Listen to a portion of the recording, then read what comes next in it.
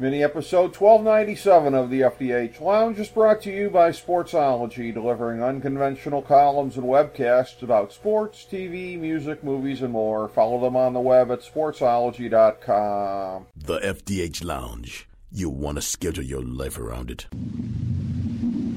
A long time ago, on a gloomy, wet Cleveland spring night, two men stand alone amidst the late-night drizzle.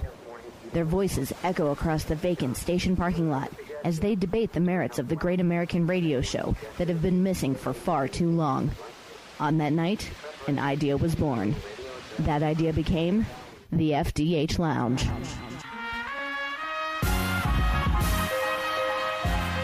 Welcome to the FDH Lounge. Hello and welcome to FDH Lounge mini episode 1297. I'm FDH Managing Partner Rick Morris here with our weekly preview of Fargo Season 4.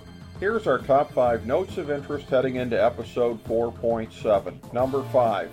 Orietta knows that Ethelreda tried to get her fired. Uh-oh. These two haven't really been at center stage much in the middle third of the season, but we know that's going to change as we start to round into the home stretch. The conscientious young lady couldn't possibly have thought that her accusations would remain completely confidential, and her naivete may cost her and her family. Number 4. The wild card bank robbers already make their presence felt. We have to agree with some of the reviews out there that the fake out of Gaetano's death was lame, but having him in captivity is really interesting, reminiscent of Dodd Gerhardt bristling through his prisoner status in Season 2.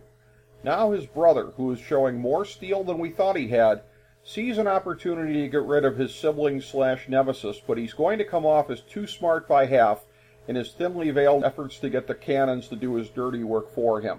Speaking of which, number 3, Loy's revenge on Gaetano may actually pay strategic dividends.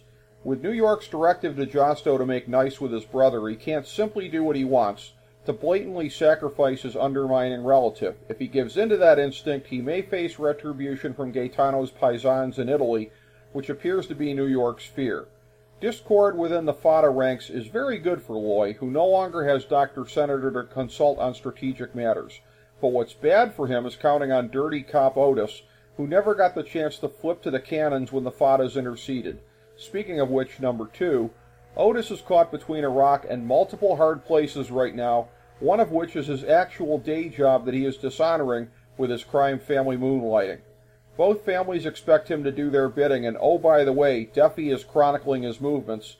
Even a man without his psychological ailments couldn't take much more of this, so his crack-up is going to be absolutely epic. Number 1. The mob war explodes, with Rabbi disobeying his orders, shedding Fata family blood in the process, and making off with Satchel. The frightened young man, probably the future Mike Milligan, had his life spared by the one person in all of this who's walked a mile in his shoes, and now each warring side will be on the lookout all over KC for these precious pawns. Let's not forget that Josto's brother is still with the cannons, although Josto clearly doesn't care. In a world dominated by selfishness, the very concept of hostages means only as much as the deluded think that the other side cares about them. Everything's now been turned up to a boil, and the final 5 episodes should carry incredible weight and drama all the way through. Thank you for tuning into this mini episode of the FDH Lounge.